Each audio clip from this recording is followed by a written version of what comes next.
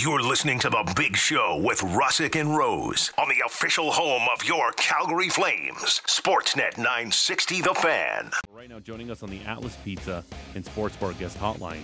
She's a host on Sportsnet. We say good morning to Carolyn Cameron. Carolyn, how are you?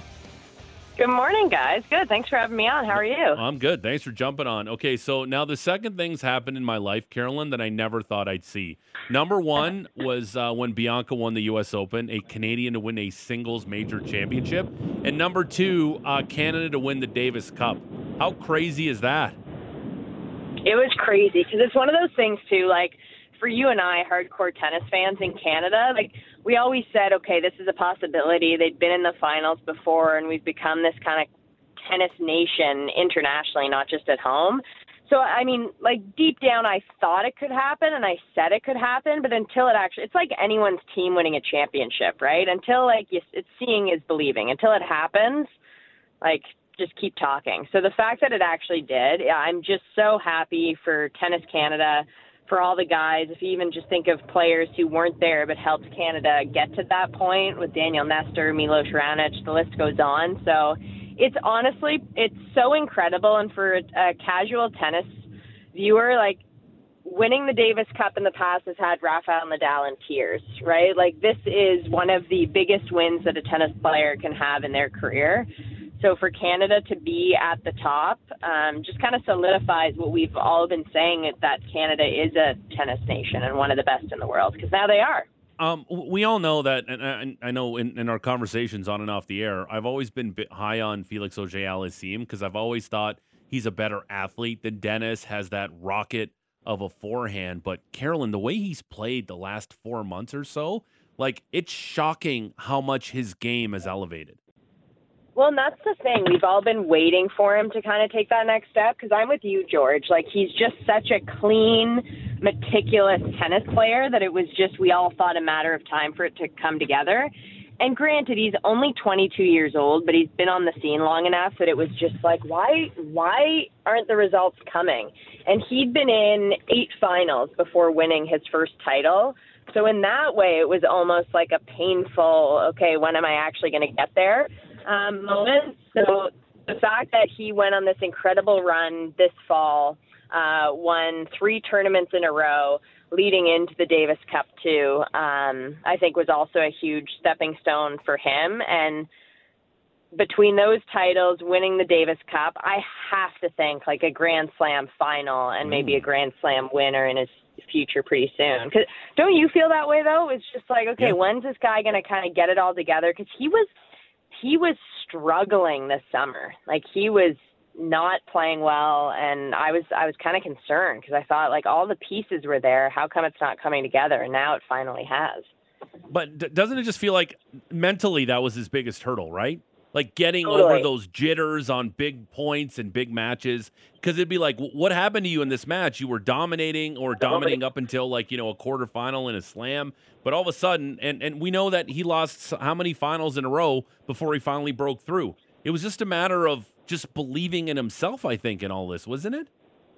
Yeah, and that's one of the reasons I love tennis. I don't think it gets talked about enough in an individual sport of how much of it is between the ears. And that's why when you said, like, you were so surprised and impressed when Bianca won the U.S. Open when she did, that was a big part of it. It wasn't just the skill. It was that she was able to get it done on that stage against Serena Williams. And so the same has been for Felix Auger-Aliassime, but the other way is that he has struggled mentally to kind of get through those big moments. And now that he has, and he's proven to himself that he can win, and even a straight sets win over de Minaur, who's a really good player from Australia in the Davis Cup final on Sunday. Like, that's a good win. So I think he has, it's like all of us with confidence. Like, once you do something a few times and prove to yourself that you're able to do it, then it just seems more plausible and possible down the road. So I just think these last, as you said, 3 months for Felix are huge and instrumental in his career and taking that next step. Carolyn, how cool is this for Vasek Pospisil, someone who was kind of the face of men's tennis for a while before Milos Raonic, before Felix, before Denis Shapovalov? I know he doesn't play in the final against Australia, but a big part in the semis and the quarters and getting Canada to the final. This has got to be a great moment for him. Oh, man, I think it's like for him, this would be the biggest moment, the peak of his career, because this is someone like we've nicknamed Mr. Canada over the years. And for casual tennis fans, the way the Davis Cup works, it's similar to European soccer.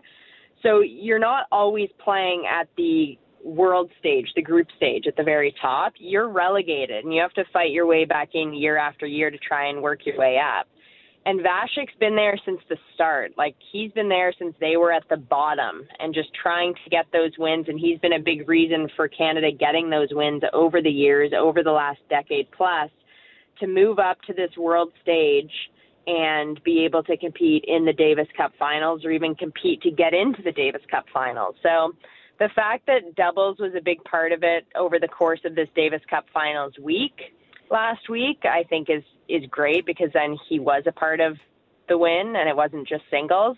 But without Vasek Pospisil, Canada wouldn't be here at all. And the same can be said for Milos Raonic and Daniel Nestor too, when you think of how many doubles matches over the years was played for Pospisil and Nestor together as partners. But Vasek has just always been Mr. Reliable in international play. So it's hard, obviously, to say who this is most meaningful to. But when you look at the crop of young guys who won it and raised the trophy, I have to think for Vasek, it's the biggest moment, and undoubtedly the biggest moment of his career. So the two guys who won in singles, Felix Auger-Aliassime and then Denis Shapovalov, 22 and 23 years old. Canada's not going anywhere when it comes to competing in this tournament moving forward. Are there any other young phenoms that we should know about, that we should maybe start thinking about in this group as Canada looks to maintain their position in these Davis Cup tournaments? Yeah, I think I'm especially looking kind of on the women's side of who's coming up next. Like Kayla Cross is a good young player, and she just said that she's going to go the college route, Victoria Mbokwe, excuse me.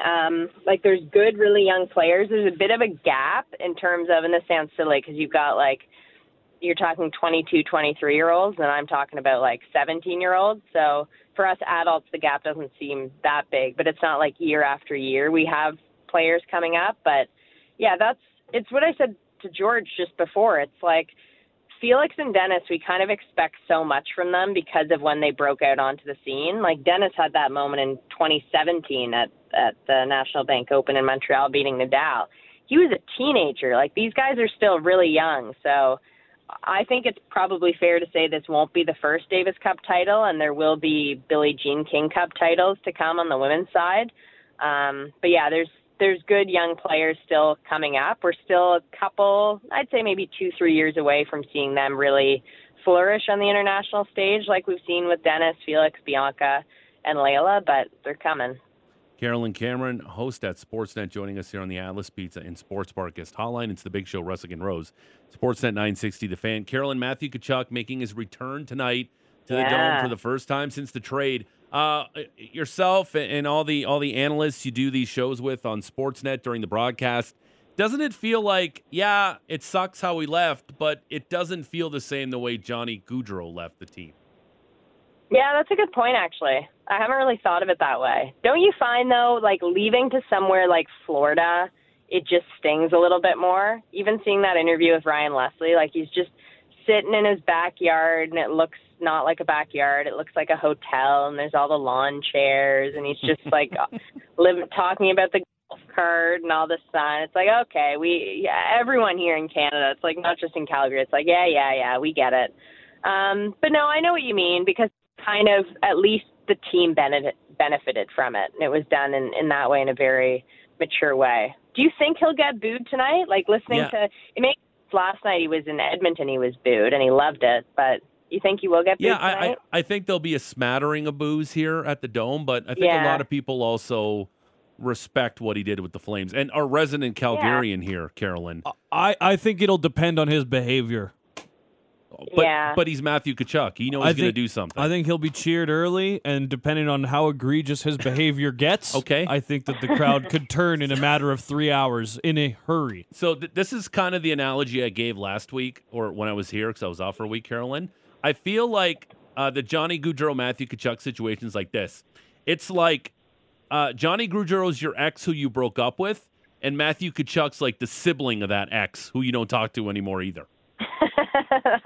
That's not bad, but you still really like them, and it's like, oh, I wish it didn't end this way, but we can still get along. Yeah, that's a good. I like that analogy. You can use that on the broadcast if you want. You're welcome. I think that there'll be a lot of respect with the tribute, and then I think you're right. Once like certain hits are made, then there'll be some booing. Oh, it'll be fun though. Yeah, we're looking forward to it here. It's been a lot of fun so far. There's a lot of fun things on the go in the NHL. How about the run that we're seeing from Jason Robertson right now? This guy is unbelievable. He's on a 16-game point streak, and the Stars are fun to watch. They can't be stopped in the Central Division. What have you made of the play at Dallas lately? Climbing all the way up the standings. Well, they've been sensational. Even like the Winnipeg Jets in Canada in the Central don't get enough credit. But I was looking at the standings this morning when I woke up, and there's still just kind of some head scratchers. Like the Central isn't what I expected. The Pacific is like a log jam. Like suddenly the Vancouver Canucks now are in it after a pretty good road trip and good wins over really good teams like the Vegas Golden Knights. So the Stars, it doesn't surprise me because I think we all knew that they could and should be great. It just goes to show, I think a theme in the NHL this year is what a change in coaching has done to different teams. So if you think of whether it's, and it's even though it's just the coaching carousel, like if you think the Dallas Stars are now finding their way, well, that coach is now in Edmonton and they're doing better. If you think of the Vegas Golden Knights, who I question like, oh my gosh, with these contracts, and yes, these Stars, are they actually going to be able to get back to their winning ways? And they have with a new coach, just as Boston has in terms of even just switching their coaches around. So those teams that like have so much talent, it doesn't really surprise me. And Jason Robertson, I think a lot of us expected, he was so sensational last year that he would just continue to grow. But it just makes it more interesting in terms of the log jam in each division, specifically the Central and the Pacific, where there's so much room. Like in a week from now, some teams could feasibly be out for good, and some could be in a playoff position, or the other way around. So, yeah, it's kind of strange times. I don't know what to expect. Yeah, Carolyn, not strange times for Mitch Marner. You know, we got to mix in one Leaf question for you. I've had this take for a while, and I got a lot of heat from it back home on the old 590, but I do believe it because that's one thing about me. When I have a take, I generally believe it until I change my mind, but I will stick by it. I've always said that Austin Matthews is the best player on the Toronto Maple Leafs, but Mitch Marner is the most important. And now we're seeing that, especially with the 17-game point streak. Yeah, and I think, too, where he doesn't get enough credit is defensively even. And Matthews, a lot of people last year were like, okay, this is a big boy, a big body. He's really good at forechecking and playing well at the other end of the ice. Marner has, too, and that's been lost. Tavares actually made mention of it pregame yesterday in warm-ups. Just how with this point streak, like no one's paying attention to how well Marner's even forechecking. And for a Leafs team where their defensive play, especially from forwards, has been an issue, especially in the playoffs, I think that's really important to note in terms of, as you said, how important a player he is for this team. And I'm impressed, too, because I thought once, especially like a week ago, Morgan Rielly went down.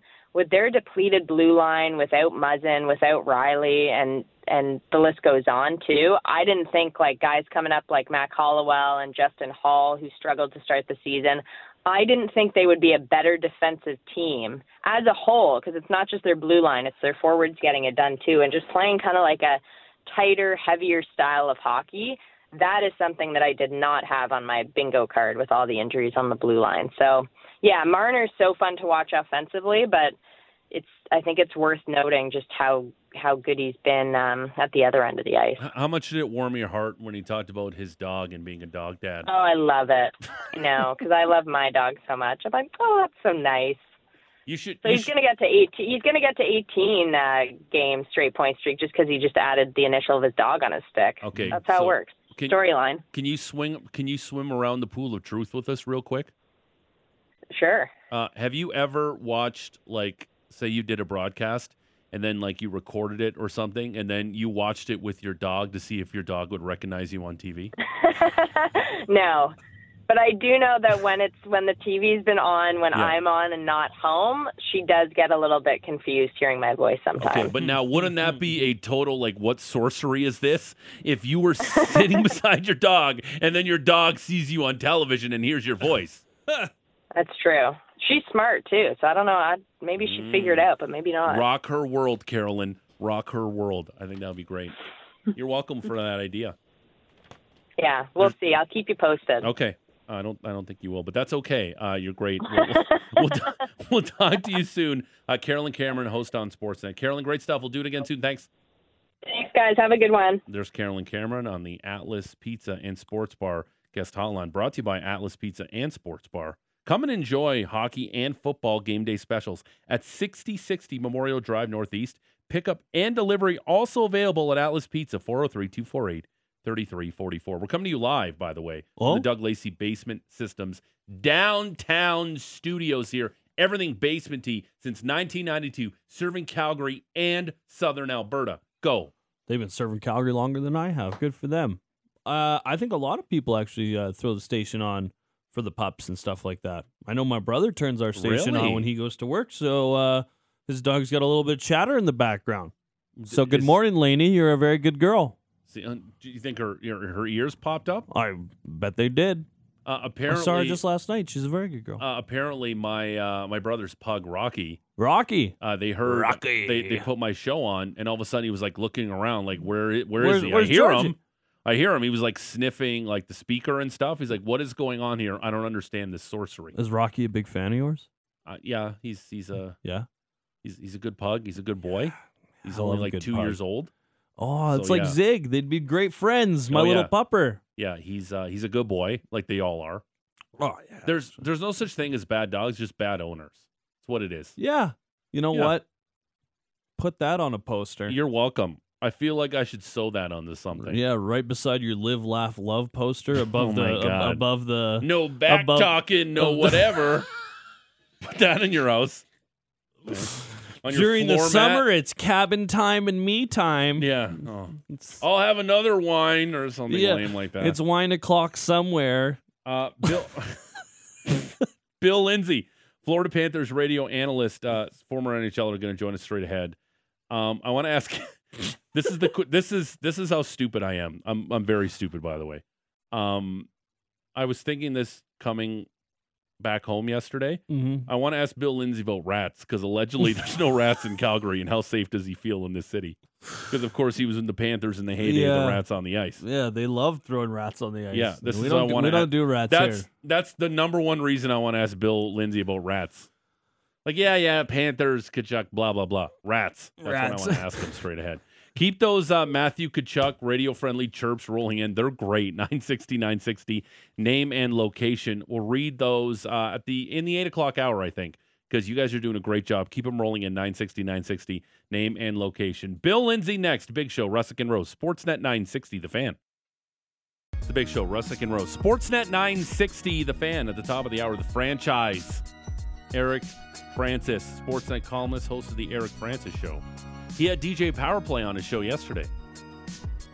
Yeah, talking sure about his did. career. I didn't hear the interview. I want to go back and listen to it. I'm not gonna, but I would be interested to ask Eric if he learned anything new about Pat. And you know what I That's want to about ask it. I don't know franchise if I'm too. What would his listen to the whole thing. wedding DJ name be?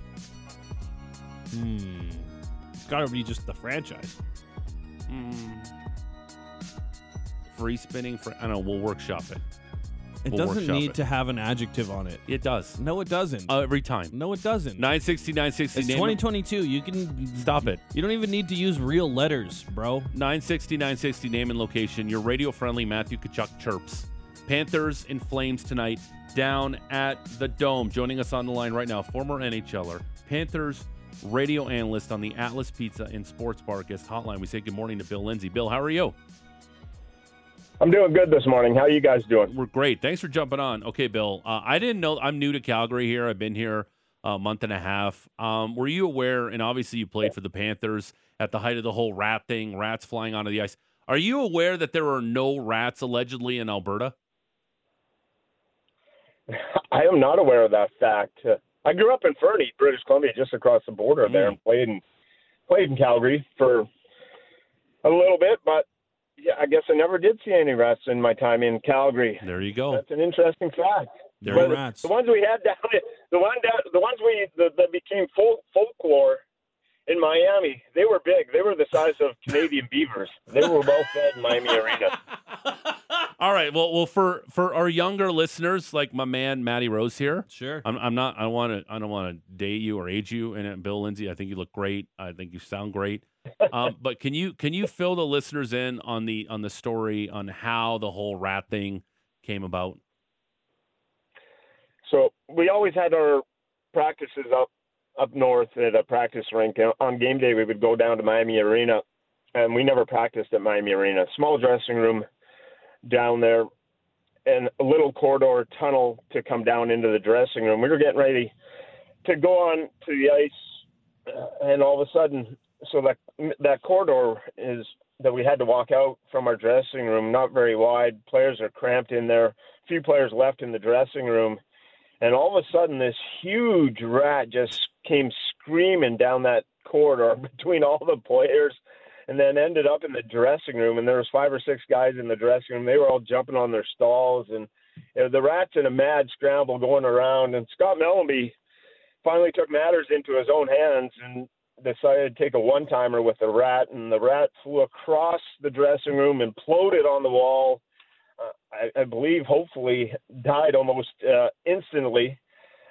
Scott Mellanby did not have time to tape his stick or anything, so there's still a little bit of blood on his stick and rat hair, and he goes out, scored a couple of goals in the first period, or a couple of goals in the game. And then after the game, John Van Beesbroek, our goaltender, was asked, what do you think about that performance? Well, Scott Mellanby, he told the story. The rat ended up with a rat trick instead of a hat trick with the 2 goals, and the rat, and we it actually put a dent in the wall. There was just old drywall in our locker room, so we went out, got a toy rat, put the rest in peace date, time, everything. So we had a little place that we could honor the rat's memory. And then it just kind of took off from there. It just kind of took off from there. There were some little mice, live mice actually, at the beginning that would end up on the ice, and that was no good. So we had to get away from that. And then the toy rats just started flying, and that's pretty much how it begun. Bill, what kind of fan are you of the team that you would actually smuggle in a dead rat? Like, what kind of diehard Panthers are you? And how much did you guys respect that on the bench? Yeah, it was crazy at the start. That whole year that everything was going on, to bring in, there was some respect there, and also some, like, what are you doing holding on to this thing for a period of time, waiting for where do you have it? Do you have it in a soda cup, or where are you trying to contain this thing? And then I guess you have to have some seats pretty close to the ice to have the ability to launch it over the glass, and that was extinguished. And hey, Orkin, it's a pest company. Yeah, they got a great deal out of it. They got the sponsorship deal to clean up all the rats. Oh, nice. So the Orkin men, and so the Orkin, out of all that, probably the pest company Orkin down here, they probably fared the best. Bill, who was most annoyed when you guys would score a goal, you have all the momentum, and then they'd have to take time to clean the ice from all the rats? Was it guys on the bench, or was it former Sportsnet legend Doug McLean? Yeah, I'm not sure if Doug or our whole team kind of got used to it over the course of time. It did become a problem in the stoppages of the game, especially in the playoffs, but it played into our favor. On the other side, the opponents, you could see they hated it. They just got scored on. Now we got to wait around to get this game going. The goaltenders would hide into the net. They would just cut under there so they wouldn't get pelted with rats. The only one goaltender, and I'll give him credit, in the Stanley Cup Finals, Patrick Waugh, after we didn't score much in that series when we got swept in the finals, Patrick Waugh, when we did get a goal at home, he just skated through all the rats and went over to the bench and got a drink of water. He didn't care at all if he got hit with rats. The other 3 goaltenders we faced, Barrasso, Hextall, Bill Ranford, those guys, they were all just they went into the net and sought protection from the flying rats and everything that came onto the ice. So there was a different approach, but for us, it just was a theme of that season, something that we were able to grasp onto, and the opponents, you could tell, you could look over on their bench. There was some visual frustration at times. The Rats, it's a wild story of how it came to be. It's a fun tradition. It's funny because here in Calgary, Matthew Tkachuk kind of became known as the Rat King. There were shirts that were made. Brady Tkachuk had one for one of the playoff runs a while back. And now he's down in Florida too, King of the Rats, and obviously fitting in like an absolute glove. What has been maybe the most surprising thing of Matthew Tkachuk's game for you now that he's 20-ish games into his Panthers career? The skill set is all world. To me, the greatest compliment Matthew Tkachuk you could give him, that if he was just an average guy and average player, he would still be one of the best fourth line guys in the NHL because of the way that he plays. So he has sort of a fourth line mentality with grit and toughness to go along with all world skill. And that's such a rare combination. It's a unicorn around the league to get some of those kind of players. Brad Marchand, Boston, maybe Tom Wilson, a player like that. And you rarely see these guys change teams. That's, to me, why Bill Zito jumped off at the offer when Tkachuk came available, because players with that kind of mentality and that kind of mindset just aren't available around the NHL that are going to be. Tkachuk's up there and he's near the top at leading the league and drawing penalties. He's also up there at taking them. So he is always in the firestorm. He seems to always be in the mix of everything, whether it's offensively, whether there's a scrum, and it's infectious on a team to bring a guy like that on board. And as I mentioned, with guys like that, they usually stay with their team a long, long time. And the opportunity came along, and Bill Zito saw that opportunity, wanted it, and made the trade. And Brad Treliving on the other side and the Calgary side did a pretty good job. He got a lot back for Tkachuk in the off season and was able to kind of retool that team on the fly. We're talking to Bill Lindsay. He's the Florida Panthers radio analyst, and here in Calgary tonight to take on the Calgary Flames. Who has maybe been some of the ideal line mates for Matthew Tkachuk? Because I know he hasn't played with Sasha Barkov for a lot of the season, and Barkov also currently out of the lineup with an illness. Verhaeghe has been a steady on the other side on the wing, and then there's a fluctuation of centerman. The old Calgary teammate Bennett, those two play the same style. They seem to have fun when they're on the ice together. And then when Barkov's in the lineup, that he slides up and down. But he's kind of fluctuated between those two centermen. But Verhaeghe's been on the other side quite a bit, and those two have found some chemistry together. The power play has been a work in progress for this group, and as I said, that's with Tkachuk too. Even with our centerman Lundell, whoever you want to put him with, he's going to be a complementary piece. Even Luo Serenen, guys you could mix up and down. It does not matter what Tkachuk plays at first, second, third line. He's going to have that same sort of impact. But the chemistry, to me, Barkov and Bennett, he seems to have a little bit more better fit with Bennett than Barkov so far, but we'll see how it progresses throughout the season. Wanted to ask about the goaltending as well. Spencer Knight gets the start up in Edmonton there yesterday, so perhaps Sergei Bobrovsky will get the start against the Calgary Flames. You got a $10 million goaltender. You got a goaltender on an ELC, and perhaps maybe the guy on the ELC has been the better tendy this season. What is the situation between the pipes for the Panthers? Paul Maurice mentioned the other day, we're 20 games in, we're going to go with the guy that's playing better hockey, and we're going to let him go. And up to this point, that's been Spencer Knight. Bobrovsky, good year last year. First couple of years were tough, and again this year, it hasn't been good enough. For $10 million, that's the bottom line. Spencer Knight, he's going to kick in next year at around $4 million, 3-year deal at $4 million. That ELC will be done. He's signed to a contract extension. He's got all the tools, but he's still a young guy. But he's been the better of the two. And they're in a situation that all of a sudden the Atlantic, with the emergence of Detroit, Montreal is getting better. You look around even the Eastern Conference, how tight it is throughout to try and get in the playoffs. You cannot just sit around and hope, okay, well, maybe Bobrovsky's going to get hot and we're going to kind of ride him and go through some rough patches. That's done. If Spencer Knight's better, he's going to play. And at this point, Spencer Knight's been better. He was good in the game against Edmonton. Edmonton played really well last night, 40 shots on net. Spencer Knight is going to continue to grow in confidence. If it trends this direction, the way that it's heading now, Bobrovsky's going to end up being the backup. Bill, wanted to ask you about Jonathan Huberdeau. A lot of hand-wringing going on right now in Calgary. We know that the guy was an incredible point producer for the Panthers last season, but so far in Calgary just hasn't looked like the same guy.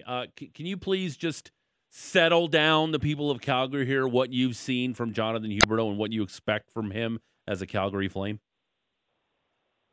He does have to find the chemistry with. He's an all-world passer, so if you get him with guys that he feels comfortable with, and he's able to get guys in motion, that's probably the biggest thing. You saw him on that first line, didn't work out, and Ruzicka gets called up. He plays well, and all of a sudden he's on that third line, Backlund and Coleman, which are two really good players. But to me, when Huberdeau, it's maybe getting those extra points on the power play and then starting to produce at even strength. His passing is elite. It's to me, he's top 5 in the game at being able to pass, facilitate the puck. So you've got to get him with guys to get there, and the confidence, the skating. When I watch Huberdeau play this year, it's when you watch him, it's about moving his feet. When he's moving his feet and he's going, you're going to see a successful Huberdeau. When he's gliding, coasting, kind of stagnant at times, he's going to struggle. And he went from this high octane group last year that was just go, go, go, go, go, and he was surrounded with all kinds of talent. And I played for Daryl Sutter in San Jose. I know that he expects the systems and what he does defensively. So watching Huberdeau, there's probably the transition to Calgary. There's too much maybe think in his game instead of reactionary. When he gets to the point where it's all reactionary, then you're gonna see the uptick in Huberdeau. It might take some time, some adjustment, and you would expect that going to a new team. But just pay attention throughout the course of the year when it looks more reactionary and those passes are getting off and he's finding the open man and he's creating scoring chances. And then the power play starts to click at a little bit better rate. He starts to get some extra points on the power play, and the confidence starts to go up. It'll be there. He's elite. You don't score 115 points like he did last year and just turn into a guy that's not capable of putting up at least a point a game in this league. There'll be a turnaround in Jonathan Huberdeau's season at some point in Calgary where it starts to click and it starts to go in the right direction. One of the things that we haven't seen a ton of here in Calgary is Mackenzie Weegar on the power play, something that he did a little bit more when he was in Florida. What made him good on the power play and why he might be another asset that maybe the Flames could look at here to improve what they're getting from maybe a second unit?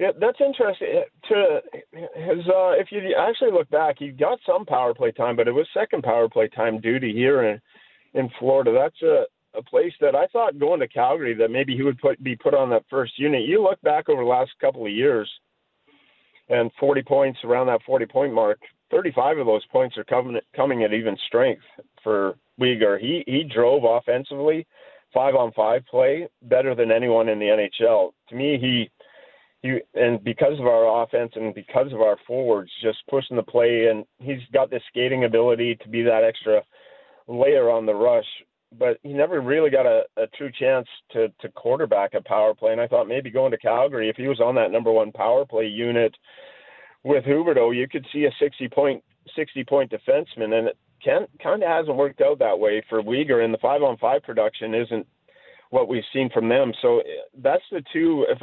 What you're seeing from Huberdeau and Weegar that we saw in Florida is you can throw out all the power play stuff and all that, but those guys were really able to drive the pace, make it quick, make it fast. And to me, that speed and that pace and that tempo that they were used to playing at, you haven't seen it from Weegar or Huberdeau this year, but it's there. Weegar is a guy that needs to be up in the play, being that extra guy on the rush. And again, maybe it goes back to the systems, just trying to figure out what Daryl wants defensively and where he wants to be in the right place. And you're trying as a player, once you start to think and you're not really just going with your instincts, it takes a while to overcome that. But it'll improve. That's, I guess, if you're from a Calgary standpoint, what you've seen from Huberdeau and what you've seen from Weegar, they've got more to offer. There's more to offer, and there has to be more to offer. You expect more from them. If that Calgary team's going to push and be in the playoffs, you have to look directly at those two guys. After the first 20 games, the next 20, you have to see improvement. And then the second half of the season, once all the systems are in place, you're used to your new guys. If you don't see an uptick in the last 40 games in the second half of the season, then you've got disappointment and you've had bad years from those guys, and that's what you really don't want to see happen. Bill, we talked about a little bit down memory lane about how the Rats came to be, but I was just wondering what you remembered from that 1999-2000 season when you played for the Calgary Flames, when it was the Young Guns, as they were dubbed here in Calgary, and Jarome Iginla was kind of getting his teeth wet, his feet wet. We had Robyn Regehr coming into the league as well. What did you make of that season? What do you remember from that year here in Calgary? Yeah, coming over for me I'd spent a long time in Florida, and to me, coming to Calgary, as I said, I grew up there. That was the closest place I could play to home. So there was an excitement level for myself coming there. And you mentioned Iginla. Marc Savard was on that team. He was just starting to take off. Marty St. Louis was my fourth line centerman when I played there. Marty was probably looking back. Jarome Iginla, I have all the respect in the world for that guy. And Regehr and the way that he played, but those guys you could see that the talent was there, starting to blossom. And to me, to go to that team, it was a bad year for me transition-wise. Didn't play near to the level that I expected myself to play at, and it was an opportunity coming from a trade maybe for myself to kind of really push, and never got to the level that I expected myself to be at. So it was kind of disappointing from my own personal perspective, but from the other side of it, with some of the players that I got to see there and to see where their trajectory was headed, it was a treat in that locker room. It was filled with some really, really talented guys that you knew were going to have some huge impacts throughout the course of their career. Bill Lindsay, Florida Panthers radio analyst, former NHLer. Bill, enjoy the call tonight, and rest easy that you won't see any Rats down at the Dome, okay? All right, thanks. Have a great day, and enjoy the game, guys. Appreciate it. Thanks very much. There he goes, Bill Lindsay on the Atlas Pizza and Sports Bar guest hotline. Dine in, pick up, or have your game day special delivered. Find out why Atlas Pizza is a 14-time Consumer Choice Award winner. 6060 Memorial Drive Northeast, or call 403-248-3344. Flames and Panthers tonight. The return of Matthew Tkachuk down at the Dome. These texts are awesome. Keep them rolling in. 960 name and location. Your radio-friendly chirp of Matthew Tkachuk. Some of these are absolutely fantastic. Kind of wanted to touch on a quick story here. And producer Alex Brody, you can weigh on this. Apparently, Canada is looking into some banners that were waved around by Croatian fans in their match on Sunday. Okay. So, Milan Boran, okay, the Canadian keeper, sure, he was born in Croatia, but he's of Serbian descent. Okay. So, there were fans in Croatia having banners saying Kinnan 95. He grew up in a little town in Croatia, was born there, Kinnan. Mm-hmm. And they fled because Serbs had to get out of Croatia with the ethnic cleansing that was going on during that time. And a lot of Croatian fans were waving those banners towards Milan Boran, who's a Serbian guy who plays for Red Star Belgrade, plays for Canada's national team, loves Canada, moved here with his family, found a safer, better place to live. And the Croatian fans are giving to him. So now apparently the Canadian Soccer Association is looking into some sort of penalty for the Croatian team because their fans were hurling ethnic, racist insults at the Canadian keeper. Don't love that. No. You know what? At some of these tournaments, it brings out the absolute worst in some of these country to country matches. Yeah. Just the worst. Do you want to hear the worst now? Sure, hit me with one. Yeah. According to TMZ Sports from a report from CNN, again, sources, apparently today's Iran-United States match, clearly there's just a little bit, just like, when the honey nut Cheerio bee comes on and like hits the honey on the, like, just a little bit. There's a little bit of geopolitical undertones with this Iran-United States match today. Is there? Yeah. Apparently, according to a World Cup security source, members of the Iranian Revolutionary Guard met recently with the country's players to get a point across. If you protest or do anything, or if you don't behave, violence and torture could be waiting your families back home.